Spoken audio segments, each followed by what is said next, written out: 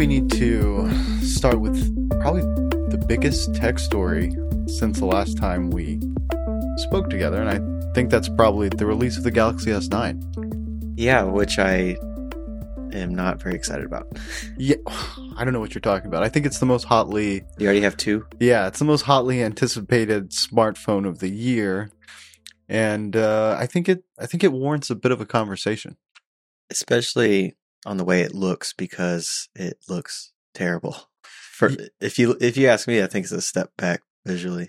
Well, I think it's just, if you were going to make kind of a boring smartphone in 2018, I think you would probably form a committee, and then that committee would come up with the Galaxy S9, because it seems like nobody had any opinions in that room. It's too safe, I think. That's the fingerprint reader on the back, right under the camera. Yeah, and I think that they were trying to move it so that you weren't touching the lens, right? But the placement's still weird. I just don't understand why they went with this design. It's not fresh, it's not new, it's not copying anything other than other Android phones that look like this. Maybe the LG G4 or G5, where they have the thing on the back. Yeah. But that one's much more functional. Yeah, well, I don't know. I feel like with the iPhone 10, Apple kind of went all in and said, hey, you know what? We're going to do away with the fingerprint reader, and we're going to unlock in a new way. And I don't think that Samsung did the same thing. And I'm definitely not saying that they should have copied the design of the iPhone 10, but I just think that there's still a lot of stuff in that phone that's legacy, maybe? That's a good way to put it. I mean, it's not a step forward. It's more of a step to the side. I'm sure it's a great phone internally. Yeah, I think it looks... I mean, I think if you held the S9 up to the S8, you would say, man, those are not that different. And in the same way, people for years said that Apple was doing the same thing with their designs. I mean, obviously the 6 lasted all the way to the 8, Yeah. But they did have one more thing. And that thing is obviously, the notch on the display. And I've seen a lot of news out of Mobile World Congress, and I saw people that were just copying the notch and bragging specifically that it was smaller than Apple's notch, but yet the notch is there for a reason, right? I mean, there's basically a little Microsoft Kinect that's shrunk down and put in that space for Face ID. RIP. Yeah, RIP. So with the S9, I think that the camera's probably excellent, right? From everything that we've seen in all the tests and the early reviews, it seems like that thing is really high quality. But from a design perspective, I think that they didn't fix some other things that we wanted to talk about, and by leaving in that headphone jack specifically, there was an article on iMore that was kind of describing the layout of the ports and everything on the bottom of the devices, and I'm going to put that link in the show notes, but you can see just how misaligned and how uneven the speakers and the charging port and the microphone and everything are on those phones, and it's both the top and the bottom. And I mean, why do you think that Apple gets that right where other manufacturers seem to struggle a bit? Well, I think they've always had an eye for the fine details like that. And I think that's part of their MO. And Android phones aren't really, I don't think that people care as much. Yeah, I think you kind of pay for the design, whereas you're really just having a super functional utilitarian phone. And I think that that's what Samsung turned in this time. Yeah. And I mean, there's the perspective of saying, hey, super open platform, and I think you can really say that about Samsung's phones in particular. I mean, you have a headphone jack, you have expandable memory. On some of them, you have an infrared port. I mean, you can't buy that device from Google, right? If you buy a Pixel, you're buying essentially like an iPhone. Yeah. Just with software variation. Yeah, it's interesting to look at the ports and the different holes all over the devices on these.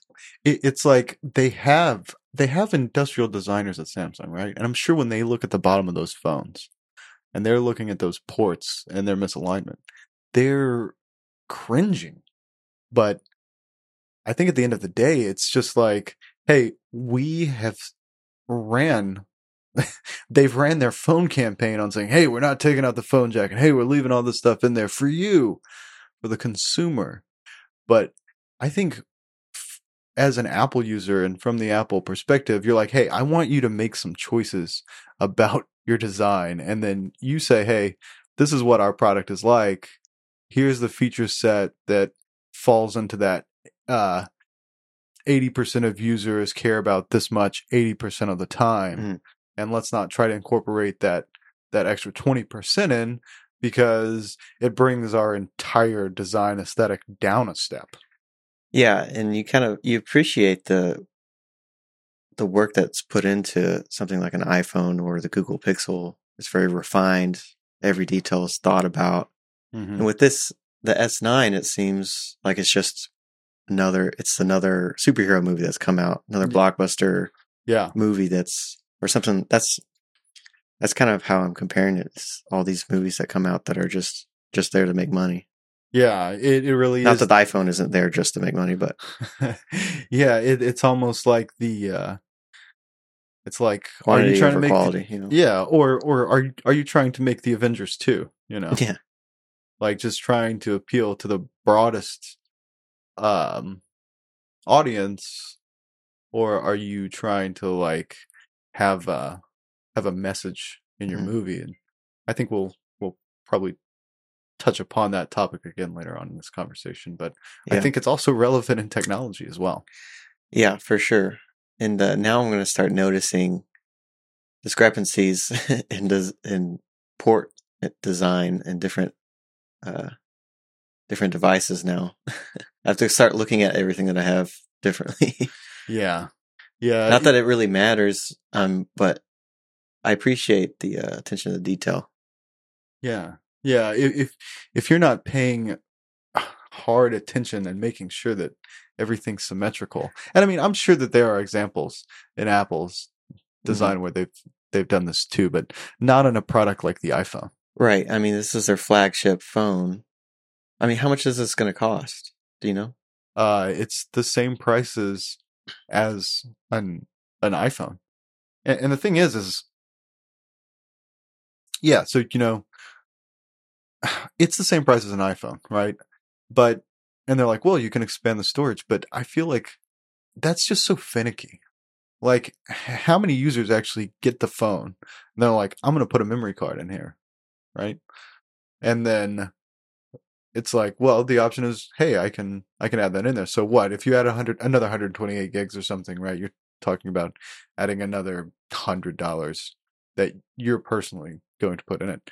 And then your apps are going to mount weird, and is your data on your phone or is it on the card? And then you get to make that choice is one perspective, right? You get to it empowers the users, but I think that that's a very small subset of the population, and most people would just say, you know what, if I'm going to be doing a lot of video or something, I'm just going to buy the phone with more storage. And I don't even know if that's an option on the Android side. Really? Yeah, I mean, I think that most of their base models are 64 gig, and then they're like, well, you can put a memory card in there if you want. And I think it just is simpler if you buy the inbuilt storage. Oh, it's much more simple. Less moving parts. What if your memory card fails? That kind of stuff. Yeah, and I mean, truthfully, if there was an option for an SD card on an iPhone, I would like that. But would my mom like that? Would my grandma? Yeah, would most of the people I know? I mean, no. Yeah. So I think that and I'm saying this as somebody who's never made a product and fully admitting that, like, I'm not, it's way above my pay grade to make those kind of decisions, but I think if it were my company, I would definitely encourage my team to not give in to whatever the press was saying about my device or trying to hit all these expectations like, hey, we're the headphone jack company, I would try to have a stronger opinion. And I don't want to beat up on Samsung, but I think that they, as a team, should have a stronger opinion about their hardware and separate themselves on that, not focus on what they have that's different than. It's almost like they're resting on their laurels here. Yeah. I mean, there's not much originality in this phone at all. And it doesn't seem like it's trying to compete with any phone. Yeah. And let's be real. The first time you use it and those menus don't scroll around and you're like, this is the most powerful phone that is on the Android side, and you can't even scroll it around. And let's not even get into the benchmarks. Like the benchmarks, this thing is like as fast as an iPhone 7 because the Samsung experience skin that they have on top of Android is just, it bogs it down in a lot of ways. Yeah. That's why I'd be curious to compare it to Google Pixel. Yeah. And I don't have any experience with that phone. I would like to, but I'm really definitely locked into the to the Apple ecosystem. And do you follow Marquez Brownlee on YouTube at all? Yeah. He's MKBHD on Twitter and on YouTube if you want to check him out, guys. And I'll post a link to it in his video, but he did, or in this podcast, but he did a video about ecosystem lock-in.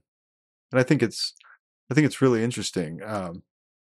If you don't really know what that is, it means that, so you have an iPhone and you use iMessage and all your friends are blue bubbles and you get special things in group chats and stuff and you can like images. Yeah, there's a synergy between using so you have the watch and the iPhone. Yeah. And do you check your watch more for time or for notifications?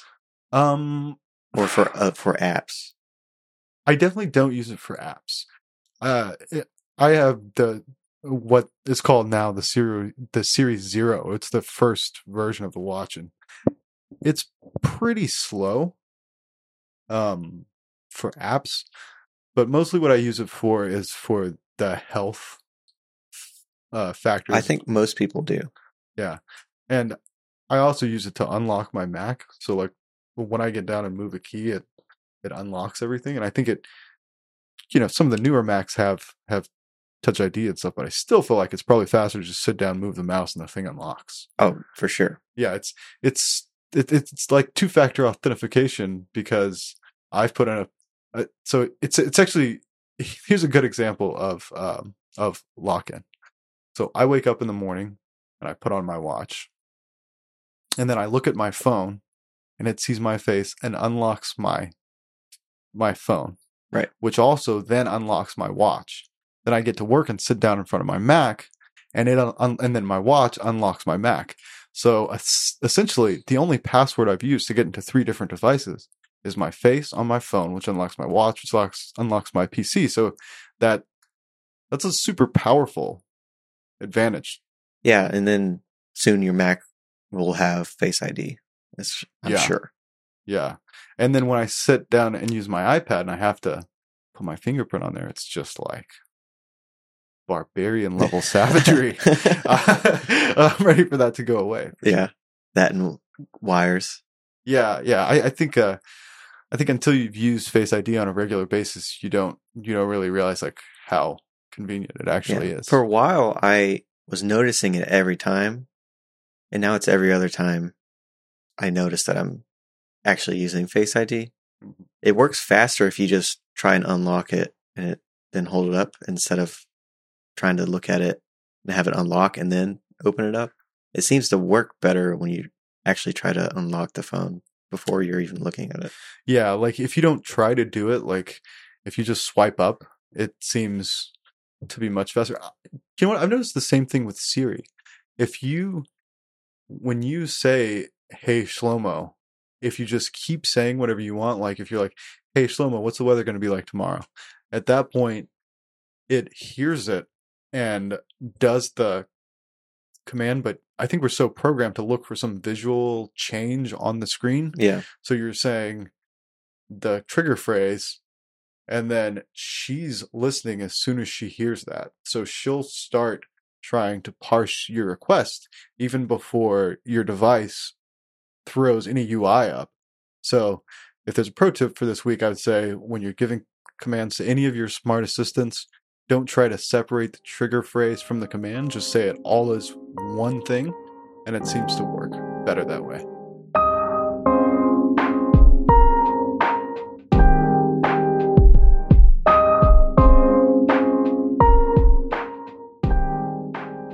All right, so today we should talk about apps. Yeah. Apps that we use, or more so apps that we want to use more often. Yeah. I think you kind of get into a rut using the apps that you use every day, and you're like, man, you see somebody do something cool, right? And then you're like, man, I really want to use that application, and then you never get around to it. For me, I just want to be more organized. I want to be more efficient, and I don't use apps enough to facilitate that. Yeah. So what are some of those apps? Well, first one for me is the Notes app, which I think is a fantastic app. It's simple. It's easy to organize. You can't do a whole lot of organizing in it, but sharing is really nice with other people who have notes. Like, for example, we're using it right now for our notes for this episode, and it's easy to share it, especially if you are both Apple users. Yeah. Which harkens back to your locked-in ecosystem lock-in. Yeah, totally. Me and my girlfriend use it to share our grocery list. And, I'll add things during the week, and it's got checkboxes beside it. So you can put those in there and check all items off as you purchase them throughout the week or while you're shopping. We also have OneNote that we share that's just, it's our budget, right? And so you can do table views in there. So like if you had two people's income, you can have two columns with your expenses and see where you're at in table view within Notes. And I think that and the ability to share along with those new buttons, and also now the table views, which came in iOS 11, it makes it a super powerful tool. Yeah. There's one other super cool thing I heard on a podcast called Connected the other day. So like, let's say that let's say you're taking a trip, right?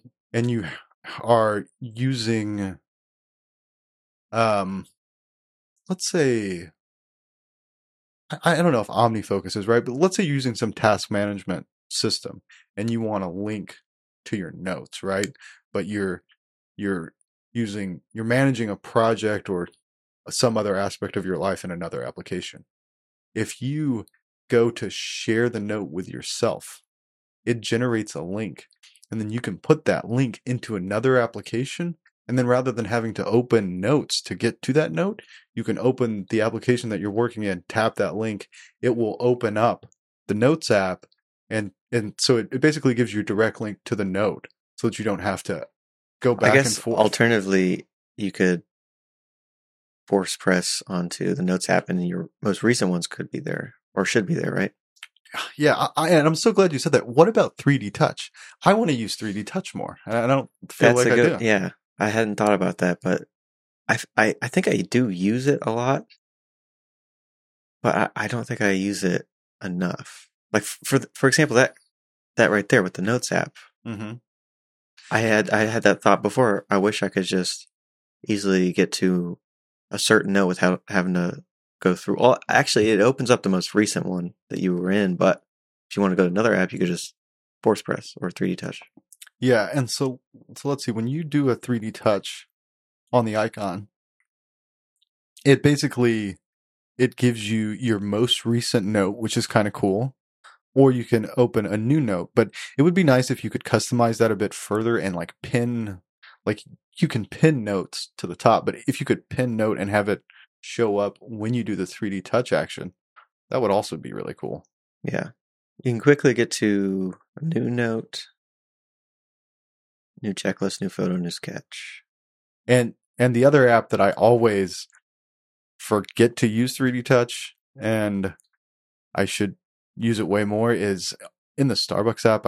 I do frequent Starbucks, and you can quickly pay, reload your car, or order, and it will take you to those 3 sections, and those happen to be like the 3 main functions I use. But I'm always like doing 5 taps, like opening the app, then tapping on pay. Yeah, you got to break that habit at some point. Yeah. It's tough to, especially when you're so used to something, doing something a certain way. Yeah, and we've had this for this is the 3rd generation of phones that have had 3D touch, and I don't know that it's taken off, and I think Apple needs to open it up a little bit more so that you can customize those shortcuts. Yeah, that would be awesome. Like the developer can customize those, and like Starbucks has done those 3 functions, but I think that should be left up to the user, and it turns it almost more from an action into like a launcher. Yeah. Like you can customize the... or a custom launcher. It is a launcher, but a custom launcher. Similar to the control center. Now you can customize that in that way. I mean, that's not something I thought we'd be able to customize. I'm glad we can, but... Yeah, and I feel like Apple has shown like they want to create more customizable applications, but I think that they can take it further, for sure. Yeah. Another app that I want to use more is the News app, which we've talked about a little bit before off mic. Yeah. But it's a great app, and I don't use it. Yeah, so I would say that on my phone, the apps that I use the most are probably Instagram and Twitter, and then News. I check the News app for whatever's going on. I think I use it more frequently than I check Twitter for news. Or if I see news on Twitter, then I just launch the News app. Yeah, I don't use Twitter hardly at all anymore. Because I would just use it for stories. That's what I use it for now. Or news stories. Or anything that's current. Which is the best use of Twitter, I think. But I really like the news app. What Twitter app are you using? Are you using Twitter for iPhone, like meaning Twitter's official client? Just the main Twitter app. Yeah. If you've never tried Tweetbot, Tweetbot's an extremely popular app for people who have used Twitter for a very long time. And the reason it is because it doesn't have a lot of like the new things that Twitter thinks it should add. Like it doesn't have moments, for example. It's just a chronological list of tweets. And it's fantastic if you're using a Mac because it syncs your timelines. So wherever you're at on your phone, when you go to your Mac, your iPad, that's where you're at. Another great Twitter app, if you want to get into using Twitter more, is Twitterrific by the Icon Factory.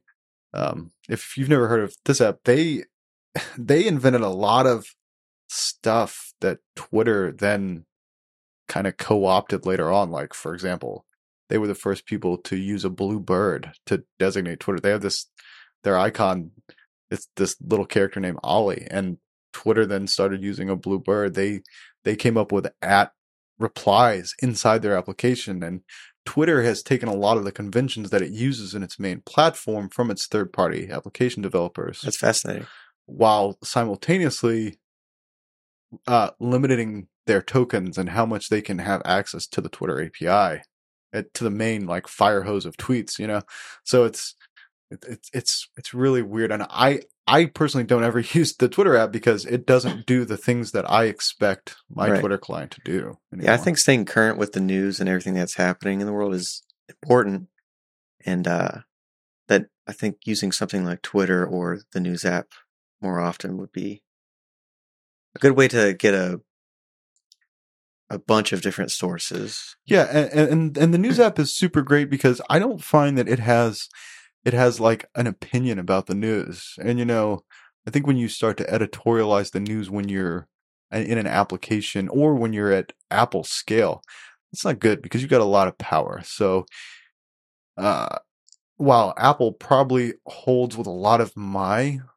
ideals as a company, like their ethos is probably similar to my views, I don't necessarily want them to be, what I would consider my left-leaning bias. Like, I don't want to see that all the time. I want to see the Fox Newses and everything else, just so I have context for what other people are seeing. It makes you a more well-balanced news citizen, Right. I've been in need of a new weather application. And I know this is like, well, there's like a million weather applications, right? So, when I'm vetting a news application, there's a couple things I want it to have. I want it to have a pretty good weather complication for the Apple Watch. I want it to have a good iOS app that's up to date and is maintaining the conventions of the platform. And for me, that just means fits the iPhone X screen and is not a little square. And I think I'm gonna try Carrot Weather. Carrot Weather is like this this homicidal robot that just is always like, your life's terrible, here's the news, or here's the weather. But you can turn off a lot of that quippy stuff now. Yeah. And kind of just get this really beautiful weather app. And I think I'm gonna give that a try. Mine's been letting me down lately. The which one have you been using? The main one? No, I've been using an app called Weatherline for a few years. Weatherline's cool because it's just, you can kind of scroll infinitely to the right, and it just takes you forward in time, and then you can sort it by hourly or daily or monthly, and it just kind of gives you like a graph of what the weather's like, and you can see trends. It's also got dark sky integration. Carrot Weather also has dark sky integration. I kind of expect that from an application. Yeah. But so you've got Duolingo on here. Tell me about that one. Duolingo is a free language learning application. Uh-huh. And I used it a while back, and I actually just started a new account because I couldn't remember my password. I just wanted to start fresh, and my email wasn't in there that I normally use. So, but you can have all of the language courses they have. You can have it saved in your profile. So, at the top I have German, Spanish, Japanese, French, and Swedish. Obviously, I'm not going to learn all of those, but I'd like to have the option to switch. Right now, I'm trying to learn German and then Spanish. I would think it would be French. I think you've been spending a lot of time in Canada. French would be cool. I've tried it before, and it was a little difficult. German's a little bit easier, and I've taken Spanish before. You think so? Yeah, a lot. Like man, the word for man is man with an extra N at the end. Oh, okay. So, okay. Yeah. And French is, you don't even say the whole word. Yeah, I guess I don't really. For some reason, I guess just because of France's proximity to the UK, I would think that they would be like more similar, but they're more of a Latin language, or a Latin derivative, whereas English is a mixture of a lot of things, but I think it's more of a Germanic etymology. Yeah, so the app is cool. It's more of a game than a lesson.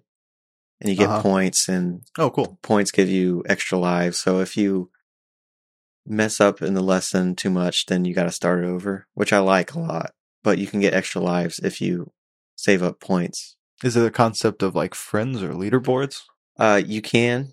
There are leaderboards, and there are also sections where you can, I think you can read an article and translate it, and other people will check it, I think. There's a whole community for that, I believe. And there are leaderboards, but I don't have any friends on it. So, but yeah, it's a great app. I want to start trying to learn another language again. So I really like doing that. Yeah. I feel like And this makes it fun and easy. Yeah, I feel like being in the US, you can be super isolated from other languages, and then you realize, like, oh my gosh, there's a whole other world out there, and I only speak this one. Thankfully, English is the language of the internet, which helps. The common language. Yeah. Yeah, so Duolingo is another one that I really want to start using more. And then one app that I just started using, that I'm not 100% sure if I'm going to keep using it, is Sling TV or Sling Television. You have YouTube TV, which I might try out.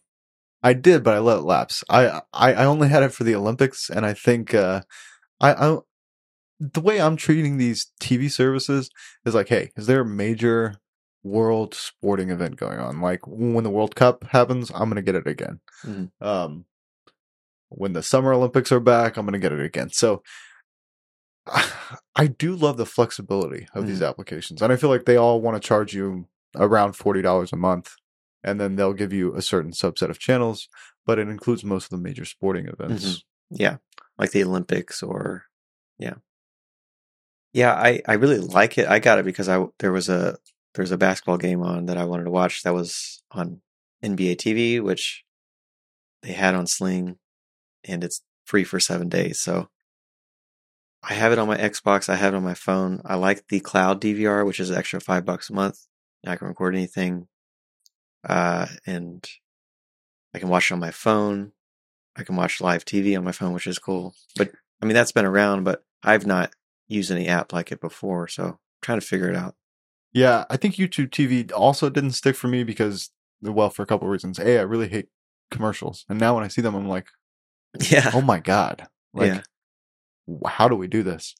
And then the other thing is YouTube TV is not available on any of the streaming boxes which we own in our house. So we have a PlayStation 4, which it doesn't work on. The Switch, obviously. Mm-hmm. I have a Fire TV, and Google and Amazon are like mortal enemies right now. To the point where they're like pulling YouTube off a lot of their things. Yeah. And so there's no YouTube TV app there. So during the Olympics, I would have to hook my my laptop up to my TV, and the worst part is it only works in Google Chrome, so it was like strike. So, you should try Sling TV. It's first week is free, so check it out. Yeah, I will. It's cool. I like it, and you get there's different tiers. You get. Sling's been doing it for forever. Yeah. They've been at it for a while, and I think they've refined it and made it easier to use. Do you know how it worked back in the day? Like, you used to buy a Sling box, and you would hook that into your cable box, and then that would stream your actual subscription from your cable provider over the internet to your phone or iPad or wherever. Yeah, now it's just an app, which is great. Yeah. I don't even know if the hardware component of the Sling experience is still a thing anymore. I think you can get it on your Fire Stick. You can get it on any of those kind of stream. I think it's on pretty much anything. Yeah, but I don't know if they actually make their own hardware box. Oh, right. Anymore. No, I don't think they do. I mean, there's no real point. Save a lot of money not making hardware. Focus on the software.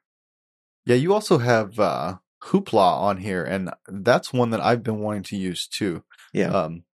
So what Hoopla is Hoopla allows you to read and browse specifically 3 kinds of content from your library. And it seems like it's comic books, movies, and audiobooks. From what I can tell, there's no other books. There's graphic novels. Yeah. But it's specifically focused on those 3 things. Yeah, I think it's great. And I'm basically, I'm trying to get my life together. I'm trying to learn languages. I'm trying to read more. I'm trying to, I guess, watch cable TV. The most essential. Yeah. Growing up. Yeah. But I really think it's awesome not having to go anywhere to use the library. Yeah. And especially, I need to read more comic books. I need to just read more in general. I have a lot of books, like hard copies, and that I need to read, but you save so much money not buying everything that you're reading. Even though you have to watch or read it on your phone, or if you have an iPad, that's even better. But I don't have an iPad. But it's very convenient and it's free, so I should use it. Yeah, it's a fantastic application, and it's so great because you just sign in with your library card, which is free, and then you get 10 items a month that you can read in there. Mm-hmm. And I've never hit the limit since I've been using it. Yeah, neither have I. But again, I haven't been using it very much. I think what I need to do with all these apps, at least I have one that on my Mac that we can talk about, but all the ones on my iPhone, I should rearrange my home screen, I think, and put the apps that I want to use not in folders and just have them right there. Because I have a bunch of, I need to just delete a bunch of apps that I don't use. Yeah. There's so many apps on my phone. Yeah. I also have a content app that I want to use, and that's Apple Music. You know, it's such a fantastic. I use it every day. Yeah. It's such a fantastic service, and I use it when I'm driving and sometimes when I'm at work and just at my desk or whatever, but I listen to a lot of podcasts, and I think that the amount of podcasts that I listen to, it kind of eats into the amount of music that I listen to. Right. And I want to step up my music listening a little bit more because, you know, I pay a lot of money for that service throughout the year. Yeah, it's one of my favorite apps. Yeah. And I do have the family subscription. So I do share that with Whitney and Lyric. So I think they get some use out of it. I think Lyric actually he has access to a Spotify premium account through his mother. So I think he uses Spotify more, which is ironic that my kid uses Spotify and I don't really. Third party. Yeah. Well, I just don't really know that app that well. Or your son very well, apparently. Yeah. Basically, I'm a terrible father. That's what this comes down to. I mean, Spotify is good. I used it for a long time, and I had the premium account. I hated the playlist. I hated that you couldn't like pin a whole album, and that may have changed since I used it last. I think it might have. Functionally, they're pretty much the same. There's a lot more people who use Spotify. I have a free one, so I can send people who have Spotify songs that don't have Apple Music. I wish there was a way to somehow send something from Apple Music to Spotify. Yeah, that's never going to happen. They hate each other. Yeah, but how cool would that be? Mm-hmm. To be able to just share it, and then it pops up at the bottom. You know, you have all your share options, and Spotify could be one. Yeah, and one day. Yeah, or not. Yeah, and I totally don't regret paying for Apple Music every month because I love having the option to you know, just pull up whatever song I want to listen to whenever. So it's like it's one of the most worth it services that I use, whether I listen to, you know, 4 hours of music a month or 40 hours. Yeah. So we both have a few desktop based apps. Yes. You have Logic on there, and I have Cinema 4D. Logic is what we're recording on right now. It's basically like Pro Tools for Mac only. But it's great. It's very simple to use, very easy, as all Apple products try to be. Yeah, so if you've never used well, if you're listening to this and you've never recorded a podcast, Logic is an audio editor, a multi-track audio editor that provides a visual timeline, and it's a little bit skeuomorphic in its design. Like there are knobs and buttons and things that you can adjust your sliders, just as if you were sitting in one of those in a recording studio in front of one of those big audio boards. But anybody who has a Mac and $200 can have access to the software. And if you have a Mac and you have GarageBand on there, it looks very similar. Yeah. And if you're just getting into podcasting, you can use GarageBand. Yeah. But you have a lot more options available to make it sound better, I guess. Yeah. I'm explaining it like it's like from 5. Yeah. Also, I love that we're talking about this. So if if Nick were not a part of this podcast, then, I would have just been recording this into GarageBand. That's probably where my skill level is at and probably what I should be doing. But it's nice that we are using this more professional tool, and it's so powerful. And, me and you have kind of been splitting the editing duties a little bit. And I think that's going to help me with that application. Yeah. And I like using it a lot. It's very aesthetically pleasing. And pretty intuitive, I think. Yeah. Yeah, for sure. Once you get a handle of all the short keys and to make it faster, it makes a lot. Like you can hide windows really easily with just a press of a button. Yeah. So tell me about Cinema 4D. I've heard about this before, but Cinema 4D is incredible. It's probably the coolest program, I guess, creative program there is. You can make anything that you want, that you can think of. Video game designers might use it, or graphics for. So you can do animation. CGI. You can do animation. You can create anything out of a block of. Could you also just edit a movie in it? I mean, could you? I'm not sure you would do that necessarily, but you would create.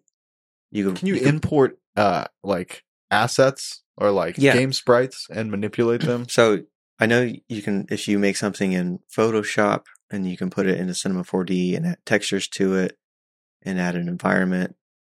You can anything you think of, you can create. You can create a guy like riding a bike. If you import like a 3D image from some Adobe product, like whether it's InDesign or Photoshop or whatever, if you drag that in, will it create points of attenuation on the characters and allow you to animate them? I believe you can do that, or you can also do it vice versa. If you create something and you can in Cinema 4D, you can render it out to be able to be manipulated in another program. Yeah. So could you take if you were doing motion capture and you captured all your points of attenuation, could you then take that article or that character into Photoshop and then? Yeah. For sure. It's great with adding textures. I don't really know much about it either. My brother-in-law is really good at it, but I'll have him teach me. Are you trying to make a CG Nash? Is there a push? No, but Shane, he could do it. I mean, he uses After Effects a lot too, which is another good program that you can do anything you want. Yeah. I just like having all that control at your fingertips. Yeah, having that kind of power at your disposal at your job is awesome, and that kind of actually leads into one of the last things that I wanted to talk about, and that's TextExpander. So what is that? So TextExpander. Do you know how when you're on your iPhone and you type in OMW, it automatically expands to On My Way? With the exclamation? Yeah. Yep. Okay. Well, so TextExpander is a very old Mac app that allows you to create text snippets for all your commonly used email replies. If your job requires you to create support tickets, you can standardize it across. Like if you had a team, they have TextExpander for teams, and you could share it with a group of people. I want something to save keystrokes in my life, right? And I haven't started using this application for two reasons. A, it's a monthly subscription, which monthly subscriptions for software are tough if your job isn't paying for it, right? And then also, I don't do a lot of email. Like I don't have to do a ton, but what I do, I would like to standardize a bit more and to make my communication more consistent with clients. And I think that TextExpander would be cool to use that. There may be other simpler things I can just do with Automator on my Mac and figure that out. And if you guys own a Mac and you don't know what Automator is, you should look it up. So it's a big rabbit hole, but it saves me a lot of time. Like when I sit down at my computer, I can hit essentially 3 keys on my keyboard and my whole work environment comes up with all my windows where I want them. And then I'm done and I just want to like watch a movie or something, I can hit another keystroke and all that goes away. So automation on computers is something that we don't, as a society, use as much. Like we thought in the future, like computers were going to do all this stuff for us. It feels like we're doing all this stuff on our computers when our computers should be doing all this stuff for us. They have the power and to do it. We just, nobody that I know takes advantage of their of the full capability of their. You only use 10% of your brain. Yeah, you only use 5% of your computer. You know, it's just, it's crazy.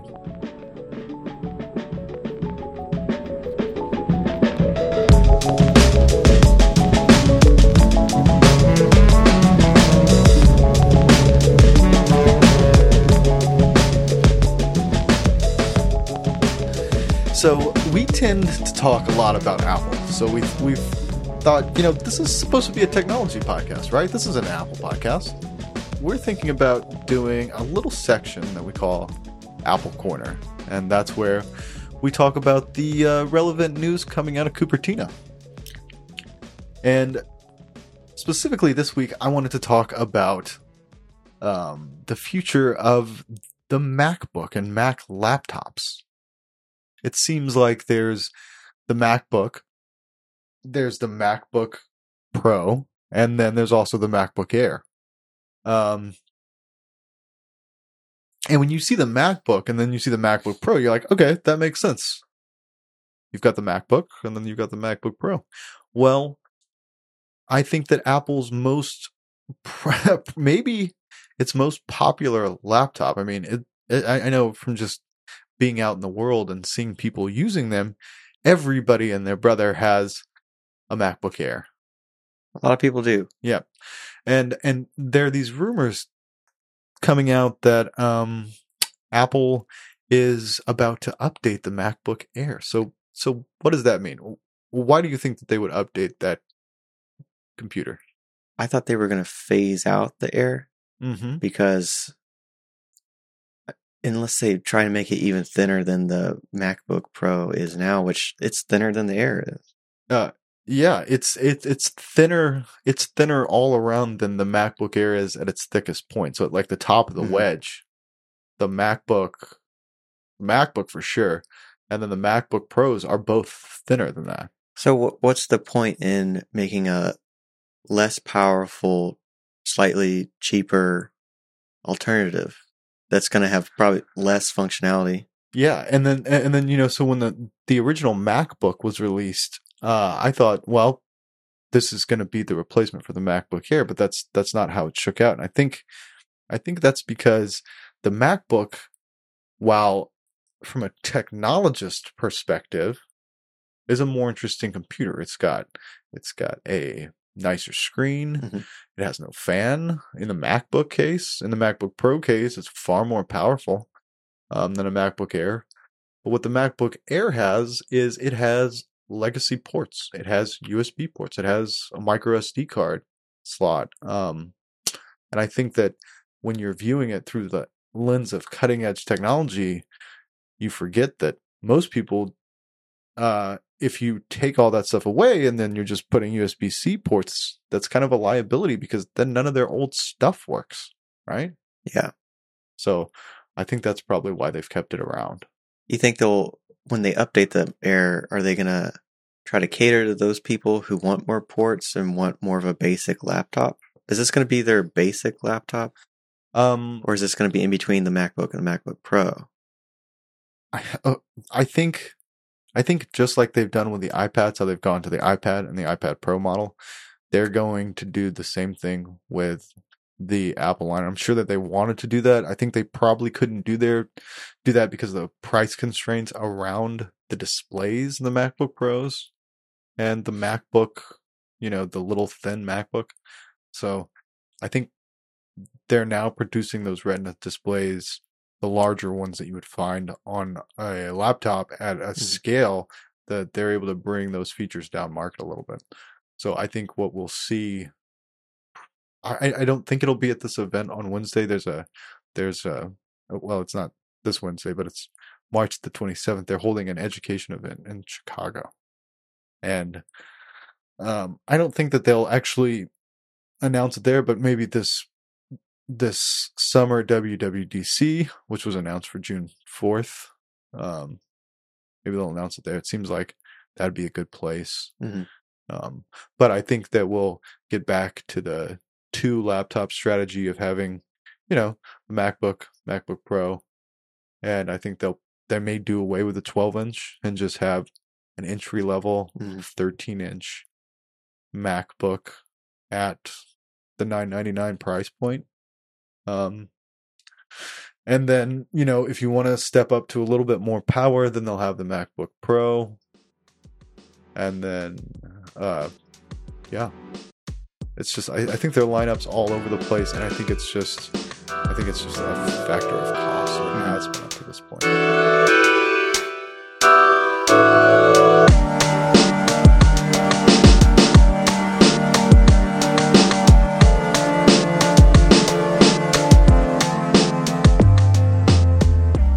So to end this episode, we're going to talk about 3 more things. One in particular has taken over your life. Yeah. So I'm excited about this part of the conversation. So in this section, we may not talk strictly about technology, but we're going to talk about the things that are having an impact on our life. And it probably will end up being about technology mostly. Yeah. And so the thing that I've been kicking around and loving lately is Skyrim for Switch. So everybody I know knows everything about Skyrim and the Dragonborn. Yeah.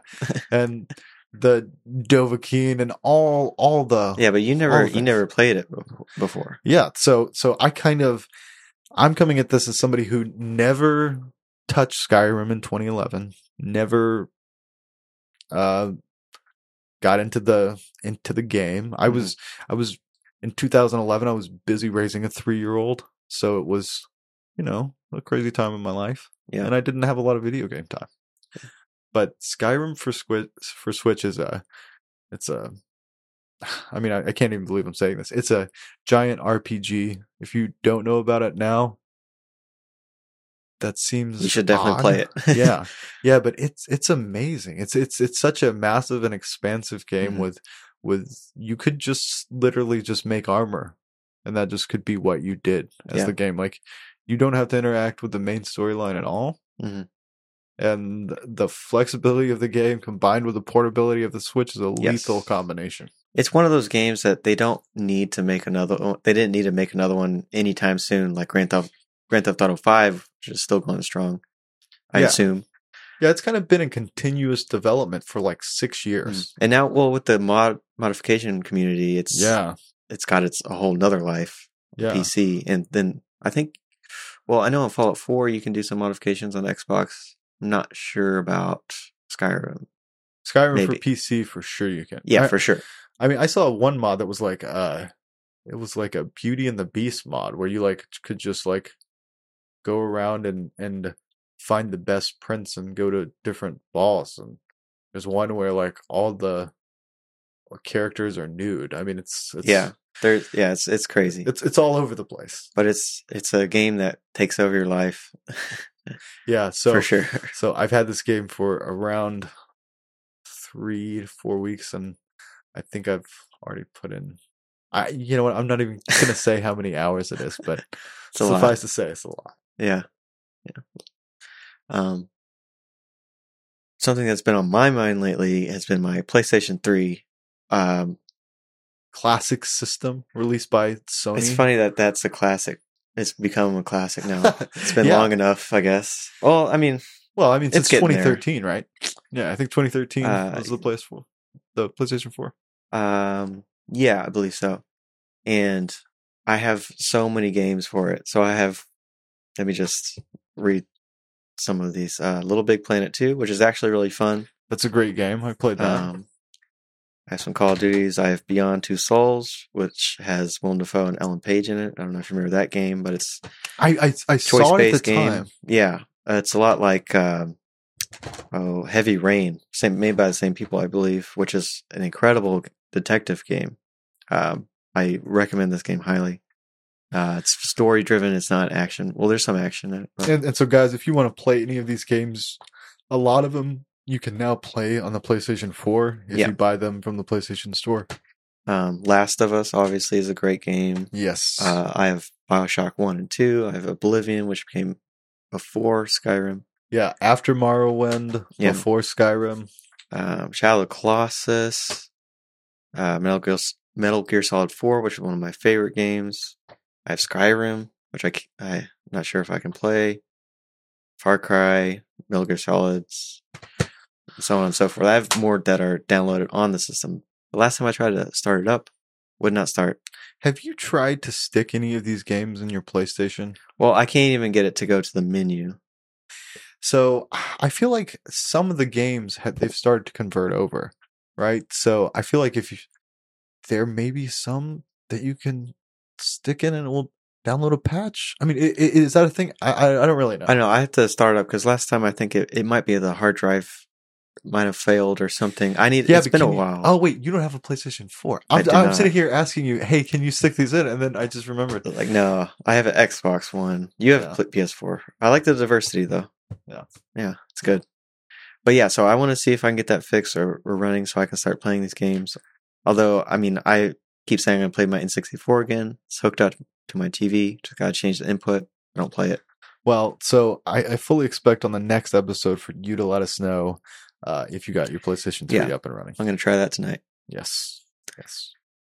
And last thing is we want to talk about Black Panther, the movie, which has kind of taken over a lot of conversations. Yes. So I've not seen it, but you have seen it. Yeah. So, man, I have so many thoughts about this movie. Black Panther I think it's taken over the spot that was previously held by The Winter Soldier as being my favorite Marvel movie. Mm-hmm. And there's so many things that make this movie great. First of which is the scale of the movie smaller. Like, I like smaller stories. Like, when the whole world's at stake and it's so hard to like draw the viewer's attention through the story and maintain focus throughout. And so I get kind of lost in like the Avengers 2. It's just so big, right? Sounds relatable. Yeah.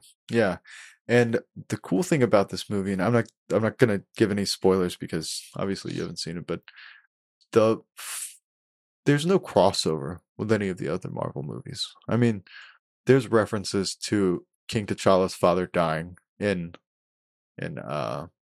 Civil War, but there's no like, Iron Man doesn't show up in the middle of the movie.